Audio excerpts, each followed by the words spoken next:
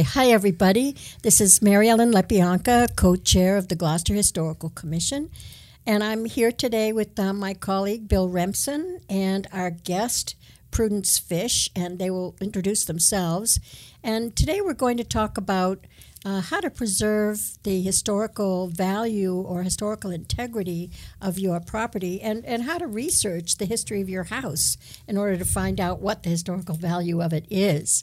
Let me let my partners here introduce themselves. Bill? Yes. Hi, I'm Bill Remsen. I'm an architect, and I'm on the Gloucester Historical Commission and on the Historic District Commission, along with our guest, Prudence Fish. I'm Prudence Fish, and I'm on the Historic District Commission. I was on for many years and then off for 10 years, and now I'm back on. And I'm concerned about preservation in Gloucester and what to do to protect houses and preserve them. And let's add that Prue is the author of an important book about historic houses on Cape Ann. And it's a best-selling book. In fact, I think it's out of print, no?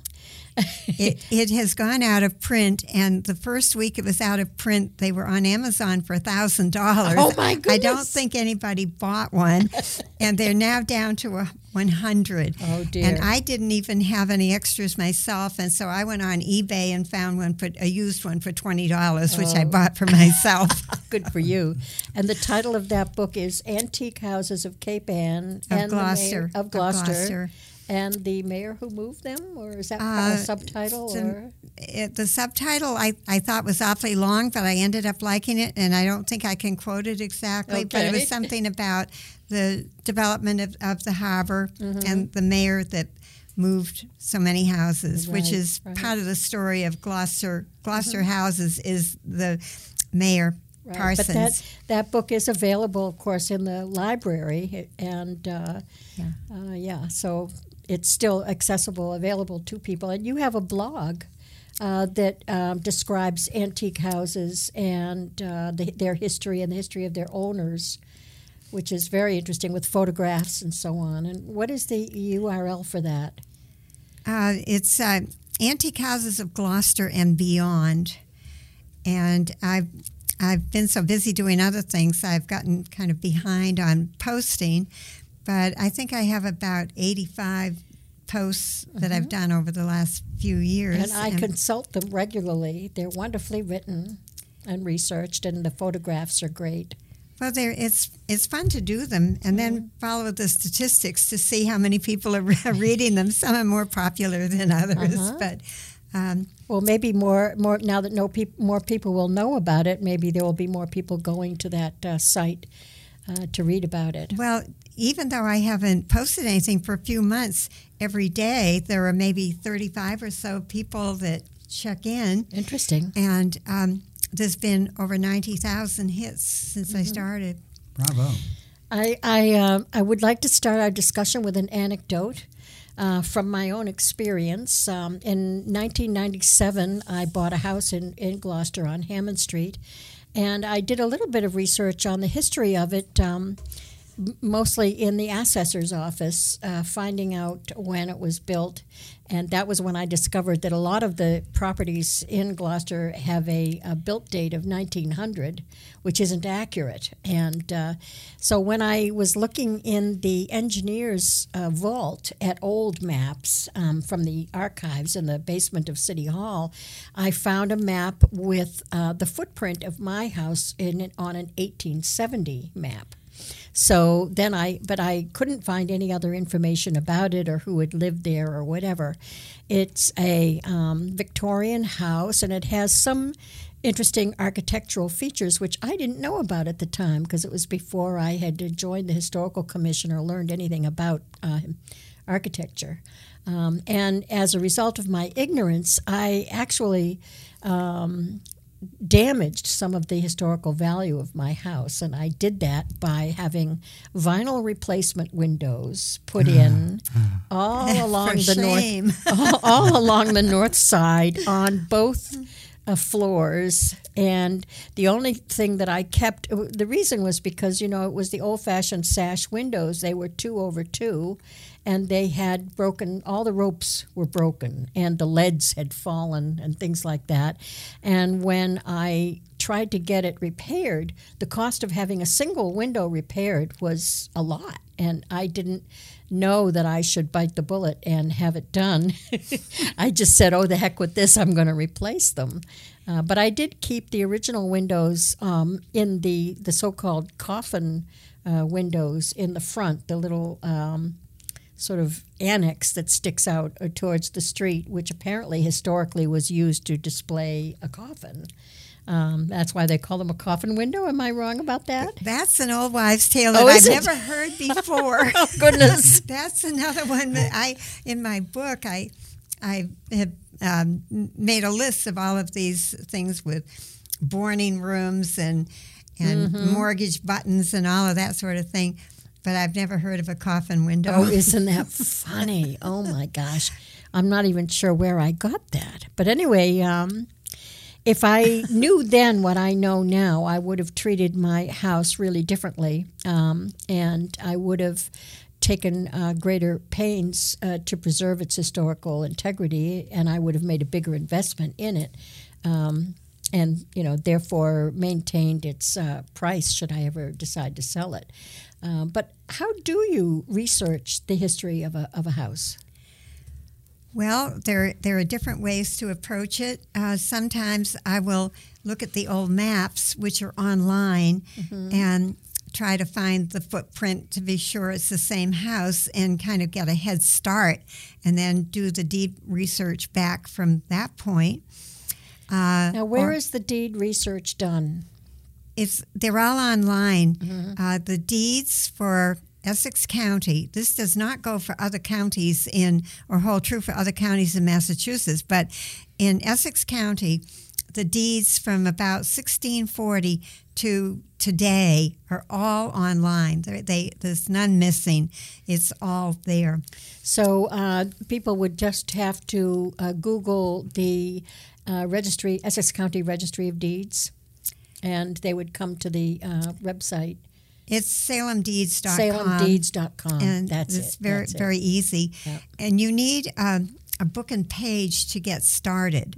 And in order to do that, I go to the Gloucester Assessor's records. Okay, so step one is going to the assessor's record to get the designation of what the deed numbers are, the book and page of the deed. And then you go to salemdeeds.com and you it takes a little bit to get used to the process and finding your way to what you want. Right. But it soon becomes very second nature. Yeah, you can go quickly through it. I found that also. And once you figure it out, you can do everything very efficiently.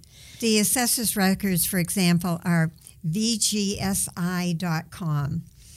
And then when you get into that program, you have to still find your way through it. But there's a lot of information there. So once you get onto the Registry of Deeds website, you input the book and page number in order, and then do all the deeds come up in relation to that book and page? Or no, does you'll get the latest one, for example. And at the end of the deed, it will indicate that this is the same property that was conveyed from one person to another person previously, and a previous date, and another book and page number. So then you can look up that book and page number to go back in time. Yes. And keep doing it. You keep doing it, and eventually you'll probably run into one that's missing the next step. And so then you have to go into an index and look for the name and just get creative in doing keyword searches to try to pick up the trace of that the track of deeds. Once in a while, I've done the house next door to see if I can pick up the name when I'm really stuck. And you can get way back. One of the things as you go back is that they become handwritten, and you end up with deeds in very archaic language. Know ye by all these present, and funny language like that. And it can be hard to interpret. Well, you get used to it's kind of standard boilerplate, Yep. so you get used to it, and you pick up the key words and keep on going. The other thing in the colonial deeds is that the property lines are all described in terms of how many feet it is from this tree to that rock or to this stream. A pile of rocks. Yep. And so nowadays, there would be absolutely no way of identifying the property lines of, using that. The funniest one I ever found was on Essex Avenue, and it was a house that had a lot of land. It was an early house around 1770 or so. Mm-hmm. And one of the boundaries was the rock called Moses Brace Tavern. Oh, my goodness. So you wonder what was going on Yep. at the rock in the woods. Moses Brace A watering Tavern. hole. Yeah. Yeah.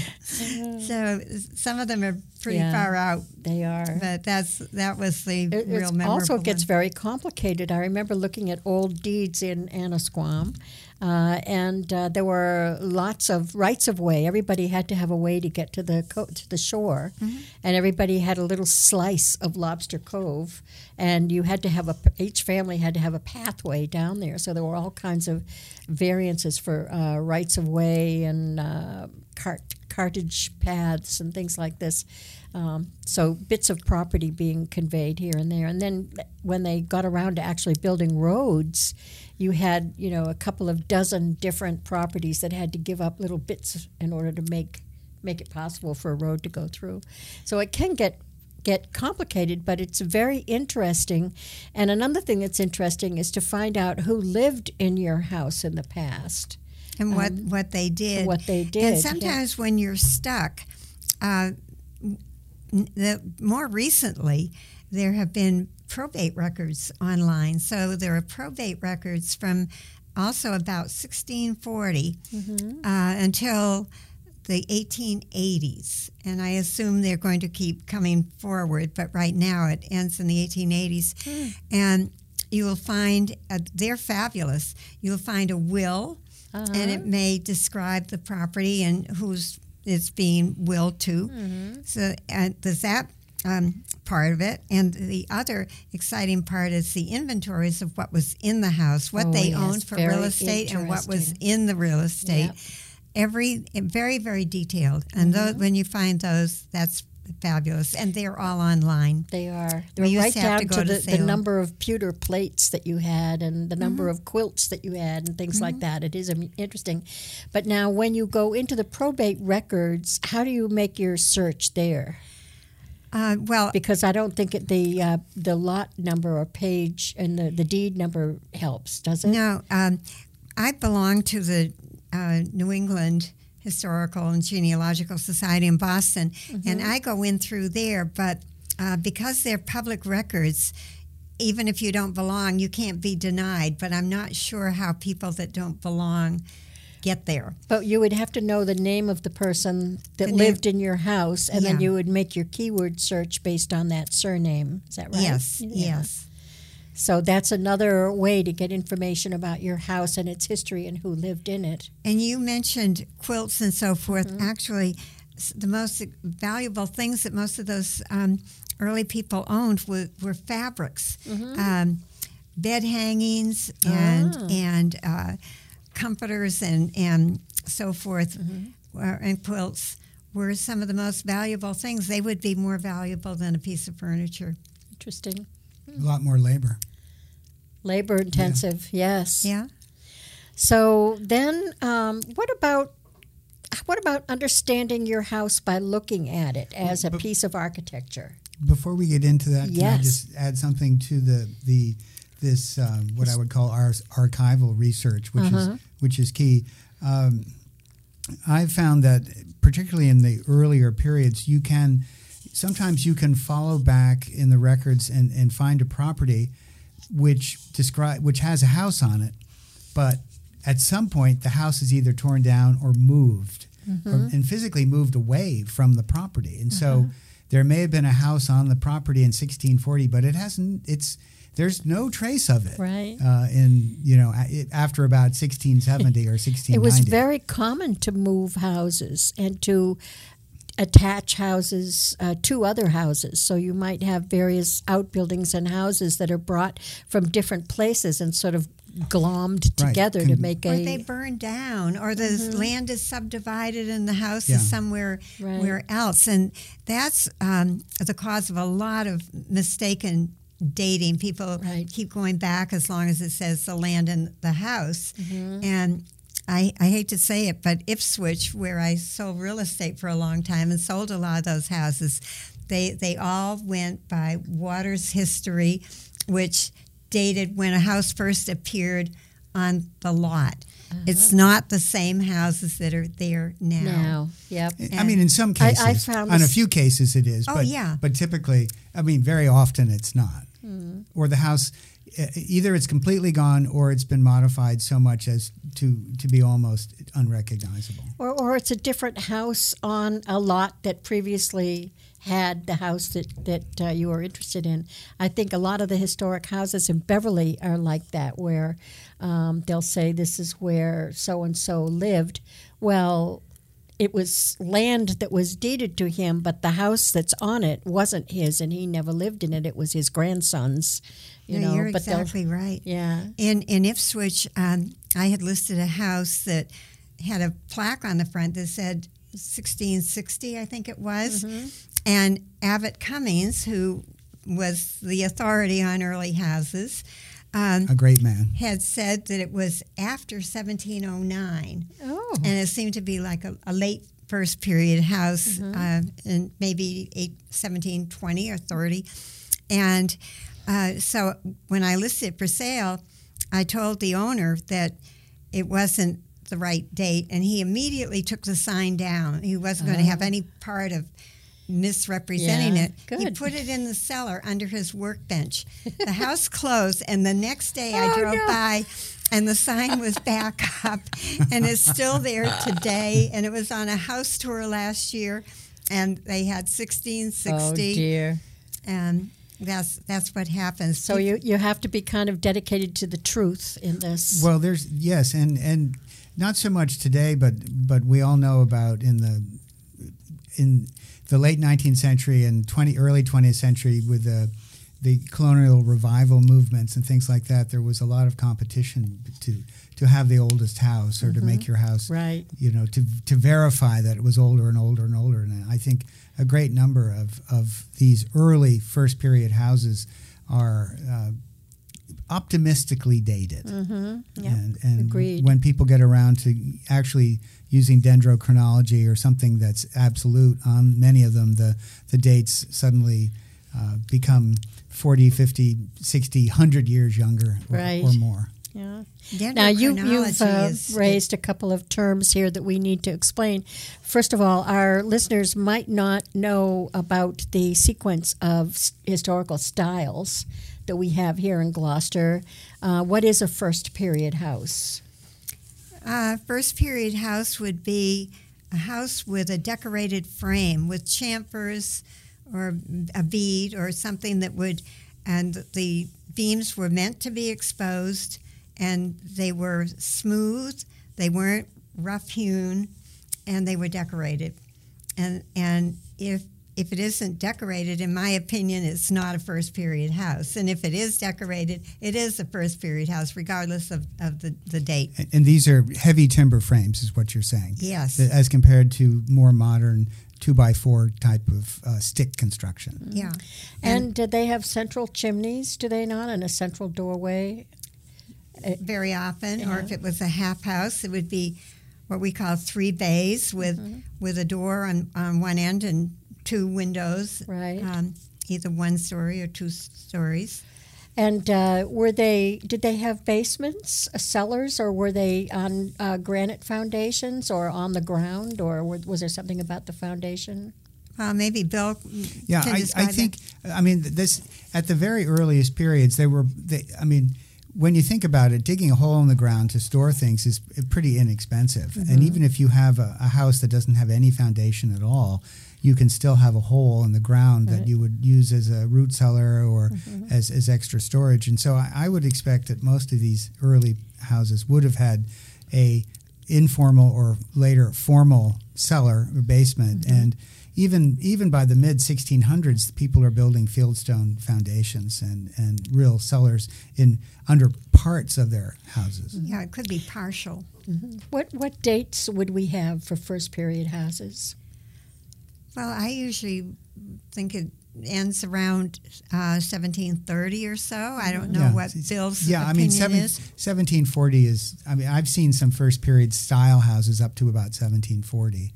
But, and the later ones often have what they call a quirk bead. It's not a big flat chamfer or a quarter round chamfer. I'm not sure what a chamfer is. It's just a way to handle the edge of the corner of a major timber, like a summer beam down the middle of a let's say what we would call a living room. You can round it. You can make it a quarter round. You can chamfer it, which is a bevel. There's a whole series of different styles that are characteristic of different periods. And they end with what they call a lamb's tongue chamfer stop, which is just kind of a carved flourish at the end of the chamfer to decorate it. By the time they got to the quirk beaded ones, I think they just kind of tapered off or just ended. A lot of details about this are in Abbott Lowell Cummings' book, The Timber Frame Buildings of New England, which is the definitive book on early timber frame structures. It is the Bible. It is the Bible. So what is it again? It's the framed houses. Framed houses of Massachusetts Bay. That's it. Isn't it say first period? I don't recall the exact citation. No, I think that's the name. Framed Houses of Massachusetts Bay. And the author is Abbott Lowell Cummings, who unfortunately Abbott Lowell Cummings, who was a professor at Yale and at BU for many years and who died just last year. But the book is. He was the ultimate scholar on this subject, and the book is full of beautiful illustrations. So if somebody wanted to see if their house had some of these features, they could look in this book and they would be able to recognize them. Well, this would be an extremely good reference because he actually dates what he's drawing. And so he says this is the 1710 stairway in Perkins House in Ipswich, for example. So now you know what a 1710 stairway looks like. Exactly. Excellent. Exactly. So now you mentioned another term, and that is dendrochronology. I know that is tree ring analysis, but how does that work in dating a house? Well, I guess maybe I'm oversimplifying, but there are tree rings, and if you have a beam that in framing in the house that goes out to what they call the waney edge, and you can see the rings, or they can take a sample that shows the rings, and on a drought year it'll be a small ring, and on a wet year it'll be bigger. And it gets more complicated than that. I don't know how they do it, but they can tell for this neck of the woods, for example, when the drought seasons were or the years and arrive at a date. They even can tell what time of year the tree was felled, whether it was the spring of 1710 or the fall of 1710. And so they come up with a date. They seem to have held up pretty well. Oh yeah, no, they're very accurate. They're very accurate. Yeah, I mean, people have been working on this for many years, and there are reference samples that go back way before Columbus in the New World and in the Old World that go back. Well, actually, in the New World, parts of the New World, it goes back 5,000 years because of the bristlecone pines, and in the Old World, we go back. Over 4,000 years, and so you look at that and you see the repeating pattern of climatic change, and then you can just, if you have your little sliver, you can just see where it fits in, Right. and it'll tell you when that tree was alive. And as Prue just said, if the timber that you're sampling has the outside bark, or that was the bark that was on the tree when it died, that'll tell you when the tree died. Right. If you have a timber that's been shaped and you don't have the outside growth ring, you know when the tree was alive, but you don't really know when it was cut down. Right. So it's a little more vague. Right. But It's a little more vague, but they can actually, through comparison with other trees in the environment, they can often identify particular events. Oh, yes. Like a very severe drought or an insect infestation that affected all the trees in a similar way. So then they can calibrate to these absolute dates. It is a method of absolute dating. It is. Yeah. And usually the frame was raised when the wood was green. So it's not.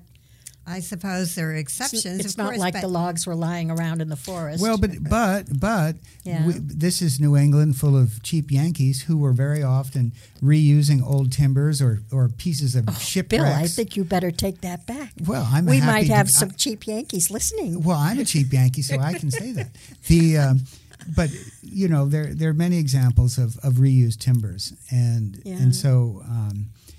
Right. When you do a dendro examination of a building, you take multiple samples, and you don't just believe one sample, because you could literally get one that's from a much older building. Right. I've seen several. There's a house in Essex that has a 1680 or so date on it, and it came on the market, and I went over to look at it, and it had high ceilings and everything. I thought, this is federal. This does not look early. We got down to the basement, and here was the most beautiful 17th century summer beam holding up the house. Yeah. And then I don't know what made me look into the fireboxes and all of the lintels holding up the fireplaces were all the reused chamfered. Okay, because you wouldn't normally chamfer a beam that you'd see in the cellar, Right. or over in the fireplace either. No So, way. So I said, that's what's left of the Of some other- 1680 What was there house, originally, right? You Yeah, know? either the house on that site or from someplace else, even. Maybe. Right. I think there might have been one on that site. And I know a couple of houses in Ipswich that have the same. I've seen that more than once with the original beam. And the most interesting one that I've seen was in Abbott's book. And it's a Phillips house in North Andover. And it's a big Georgian house around 1750. And then there are L's going off the back. And one of the L's was turned into a two-car garage. And you go through the kitchen and into the L. And here's the most beautiful summer beam holding up the garage that you ever saw, clearly early, with very narrow joist pockets and everything. And it's apparently what was left of one of Simon Bradstreet's houses. How interesting. And that's it. And Simon Bradstreet was an important founder of Colonial governor. Right. But Abbott does, in his list of houses and the summer beam measurements and everything, he alludes to that beam, even though the house Now, is what gone. is a summer beam? Why is it called a summer beam and not a winter beam? That's a good question. I don't have the answer to that. I think that it's from Sommier, the Beast of Burden. I think you're right, because what is it? it's a major. I think a lot of these timber terms are not from English, not from. They come in from Dutch or French. So or this is a German. French term, and it's been used. Well, I think it means that what I've been told, I can't verify it, was that it means Beast of Burden, and the summer beam is I this see. big major It's timber. the most major transverse timber Right. in the building. It's Right. typically a giant timber. Interesting. Okay, well that explains that. Let me, Better. I just want to say one more thing Sure. about confusing situations and dendro.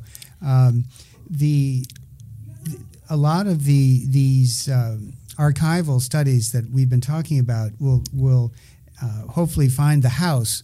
But very often, each of these houses also had outbuildings and barns and lots of other little structures, which were very often not well recorded and not preserved. And however, they did provide material for reusing and recycling. And so very often... To this day, barn board is coveted for certain kinds of recycling. I have a barn board dining room table that from some barn around here. But I've also seen bits of ships used where they were just reincorporated as a post or a beam or something like that. Now, what are some first period houses that we have here in Gloucester? I've got a list of 10 first period houses, and there's a couple of interesting things about them. 8 out of the 10 are plank frame construction, and they're 1700 or after. And that's a whole other subject, but that seems to be what they were doing here. And Abbott Cummings also points that out in his book, that Cape Ann. And I think there were probably more of them elsewhere, but they showed up here almost entirely, I think, after 1700.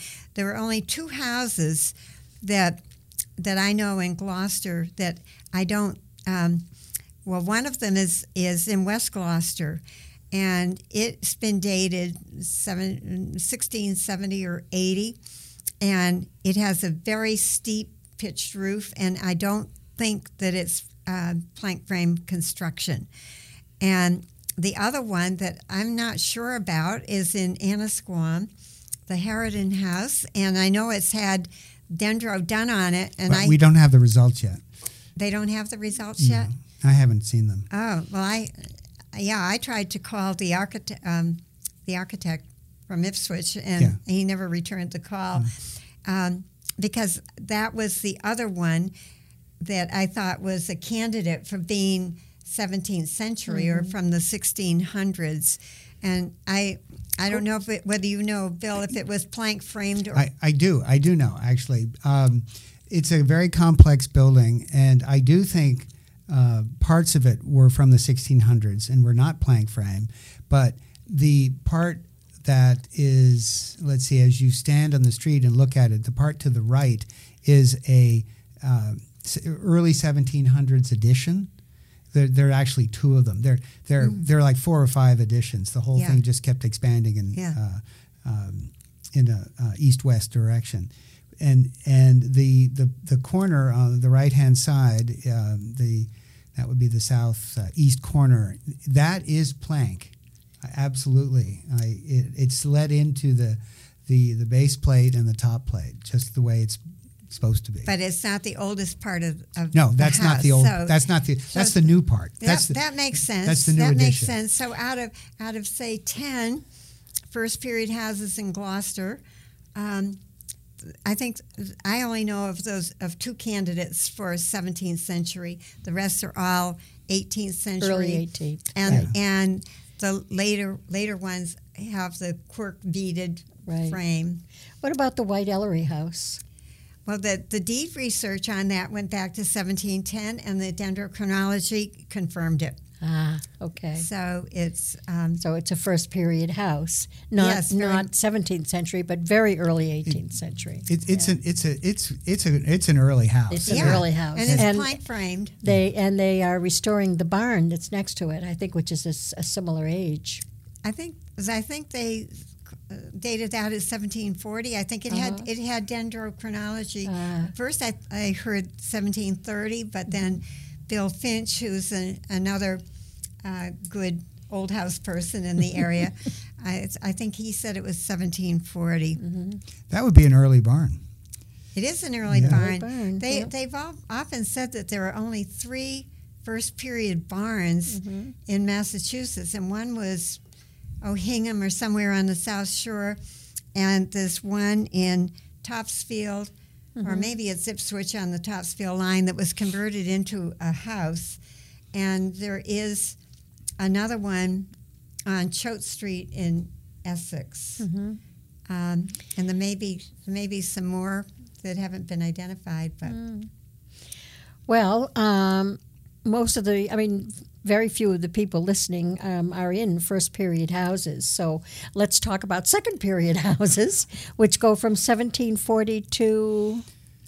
Well, are you talking Georgian or colonial? Is it Georgian is next and then federal? Is that it? Yes. Okay.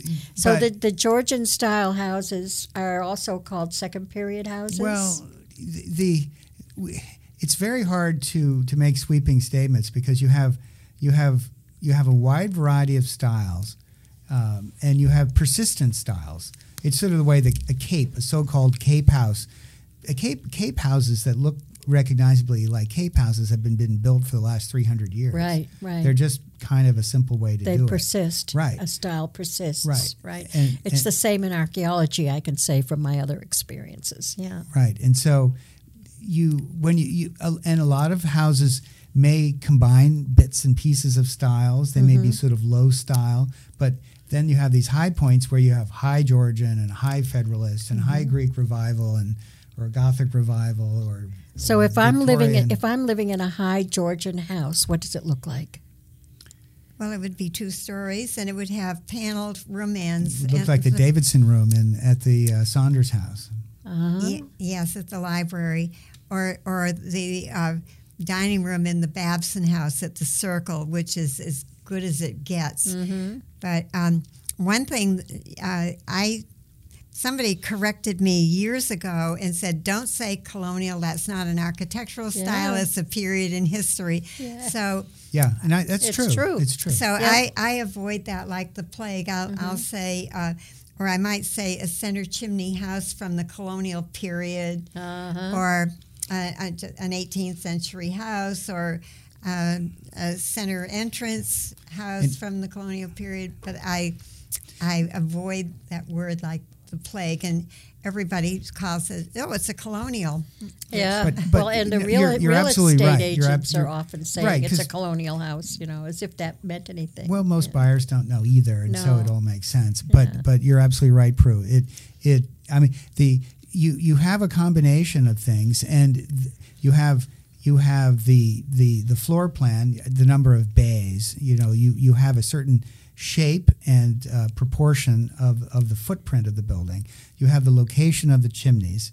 You then have a lot of these little details, which are ornamental details, moldings and window mutton bar sizes and paneling and all these things.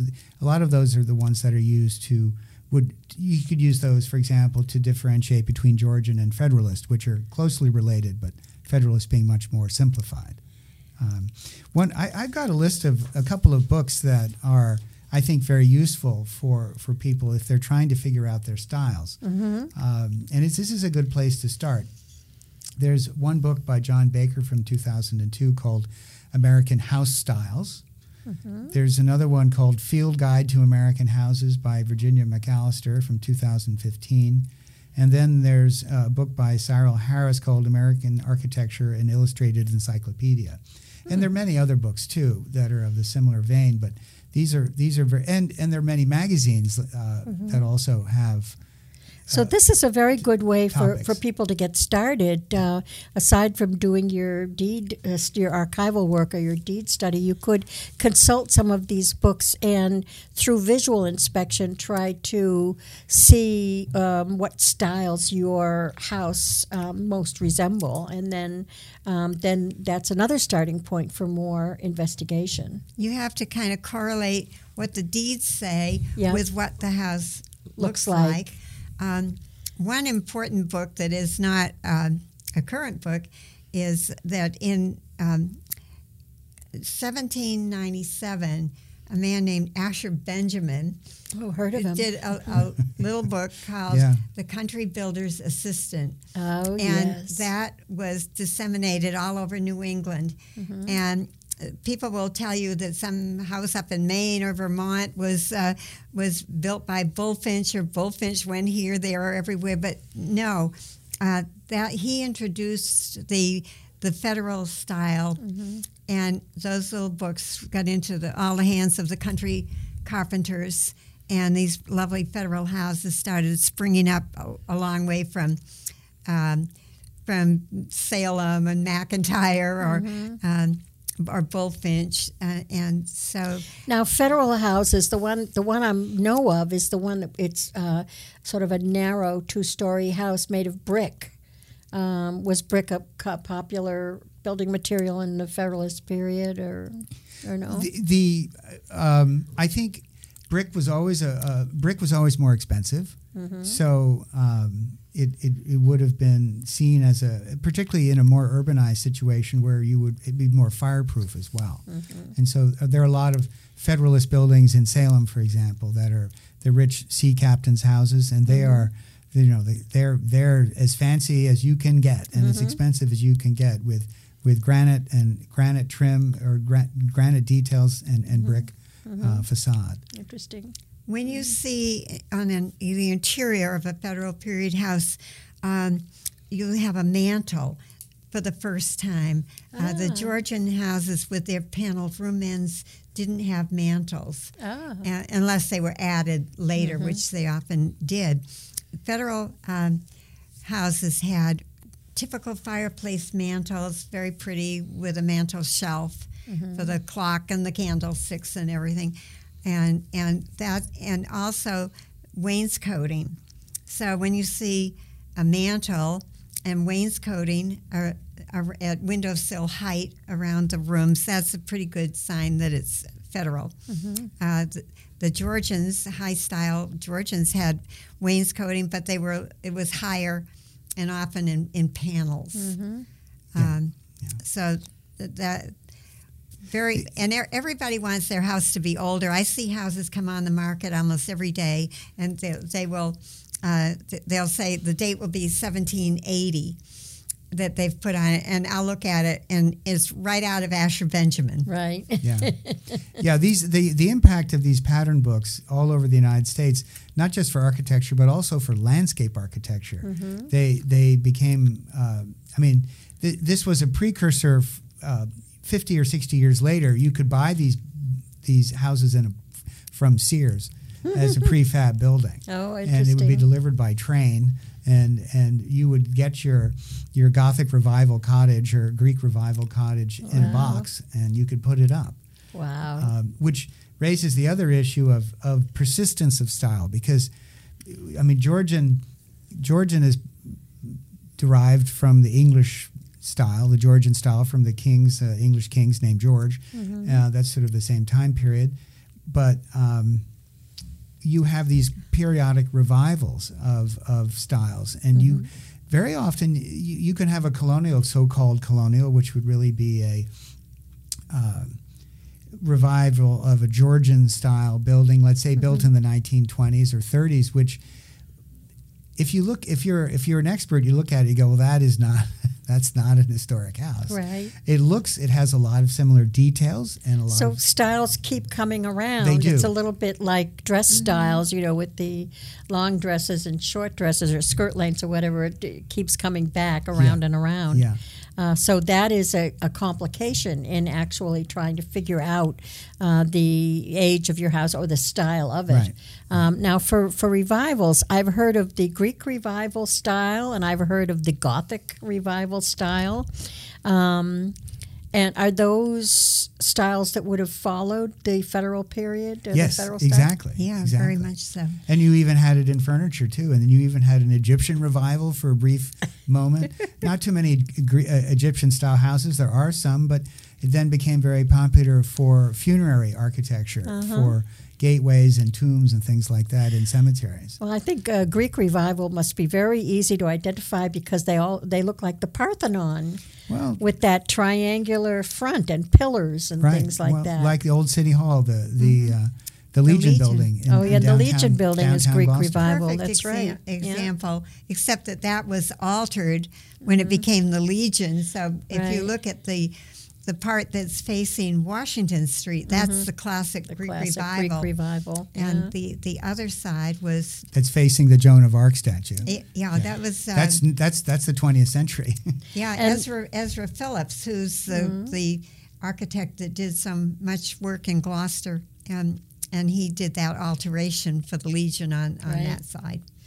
And Gothic revival is easy to recognize too, because you have pointed windows and turrets and things like at St. Anne's Church, for example, is a Gothic revival. You start getting you get all these little hints of Gothic. Of course, the original Gothic style would have been in stone, and so these are simplified and translated into wood. Right. For example, the Annisquam Church windows are pointed, Yeah. which I suspect are an echo of a Gothic Right. revival, even Right. though it's really a almost a Federalist building. I mean, it's sort of a stripped down Georgian / Federalist building. Which is another example of the combination of styles and the addition of styles over time.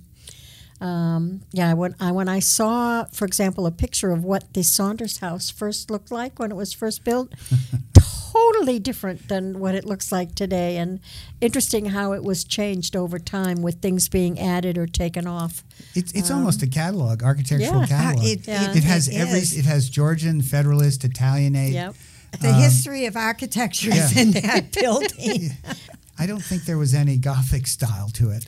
So now, what is Italianate? I suspect that as we get up into more contemporary times, that more of our listeners will be in those houses. What's an Right. Italianate house? Let's see. I would think of an Italianate house it has it's playing off the what I would call the sort of Tuscan type of typically made of masonry building being built in Italy, but it's being often translated into wood or stone sometimes, and it grades into Victorian, which to me isn't really a style; it's a historical period. But it has it also grades into sort of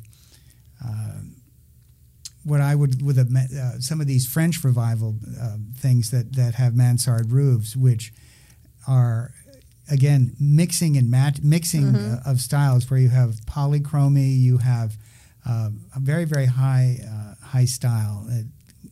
Help me out here. Is it the Italianate houses that have the cupolas and towers or porches and balconies? And porte cocheres, lots and lots of that. Balconies. But most of the Italianates in Gloucester are very watered down, and they'll usually have a curved window in the attic or in the second floor. You'll have a curved window and brackets under the eaves, except in Gloucester, most of them are being knocked off to put the vinyl siding on, and they get rid of the brackets. That's true. You do see a lot of those brackets on very simple buildings, very stripped down buildings, like in Lanesville and stuff, that have these very ornate Italianate brackets. It's the only thing that survives. And some of them are lost. Bob Malinsky, who is deceased but did a lot of looking at old houses with me, saw somebody on Prospect Street taking off their brackets to put siding up, and he tried to stop them, and he offered to pay and have his carpenter go over if they would put them back. And so it was arranged that he'd go back the next day and find out what they decided to do, and he went back, and they had decided to take the rest of them off and do the siding. So it was a gallant attempt to save it. But well, and this is something that we haven't gotten to. I think we're going to have a second session on this topic.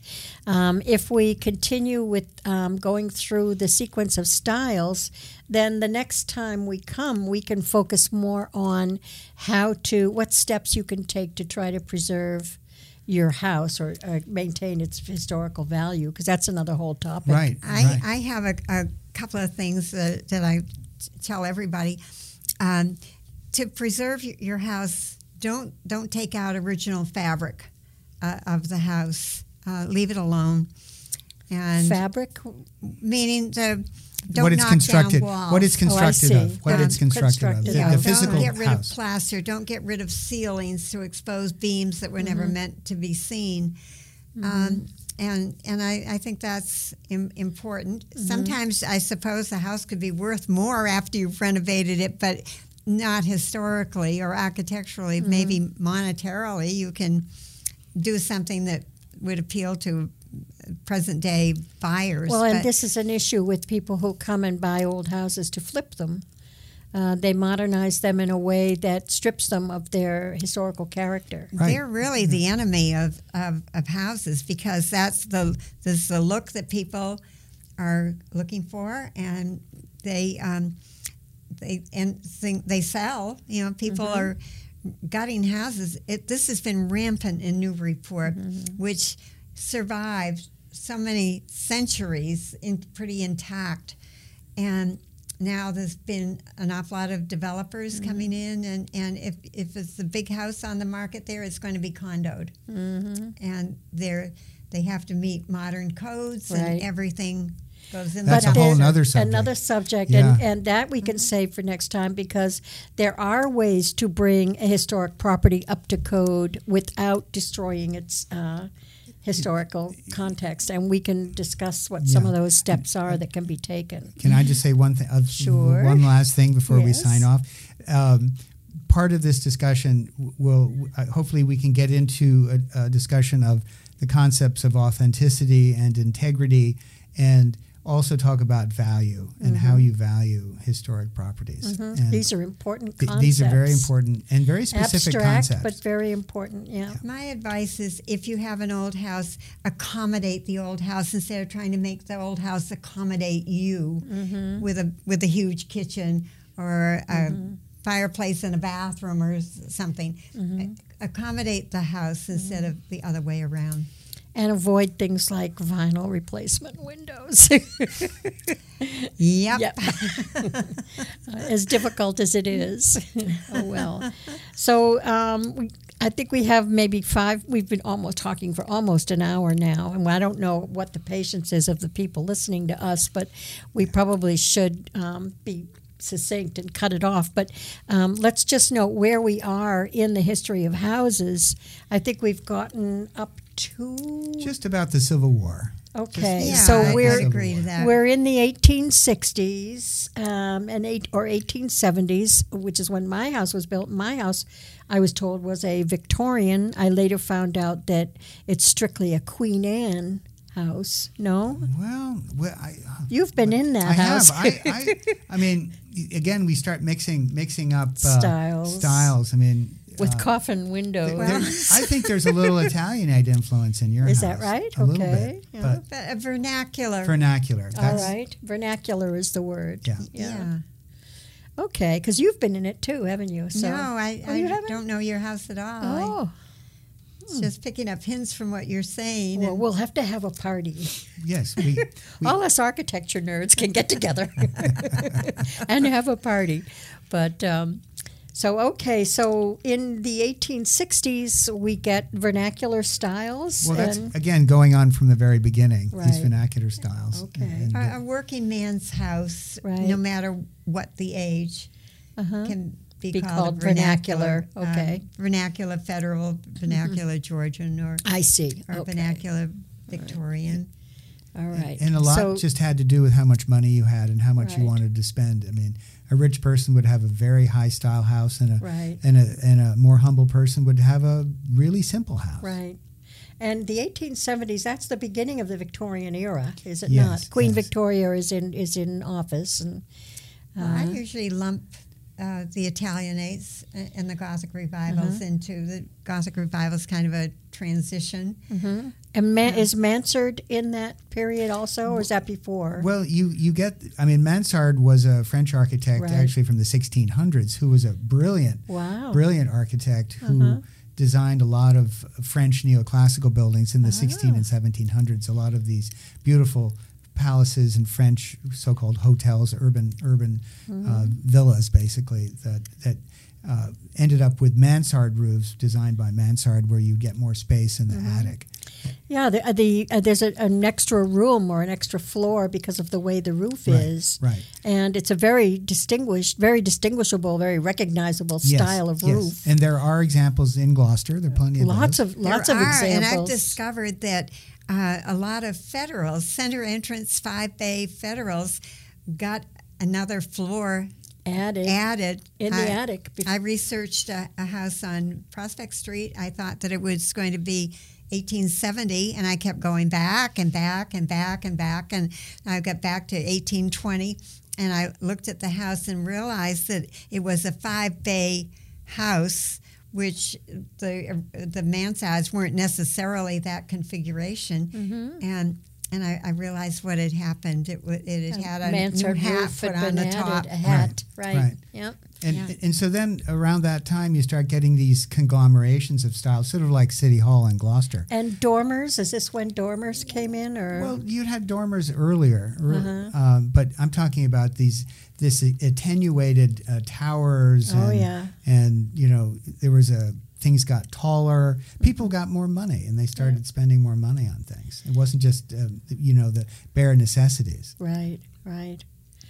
Okay, so when we come back on next month, we will pick up with the 1870s on and talk about those houses and talk more about preserving the value of an old house. So this has been very interesting and educational and enlightening, certainly to me. Until next time, this is Mary Ellen and Bill and Prue signing off. Thank you. Thanks, Mary Ellen.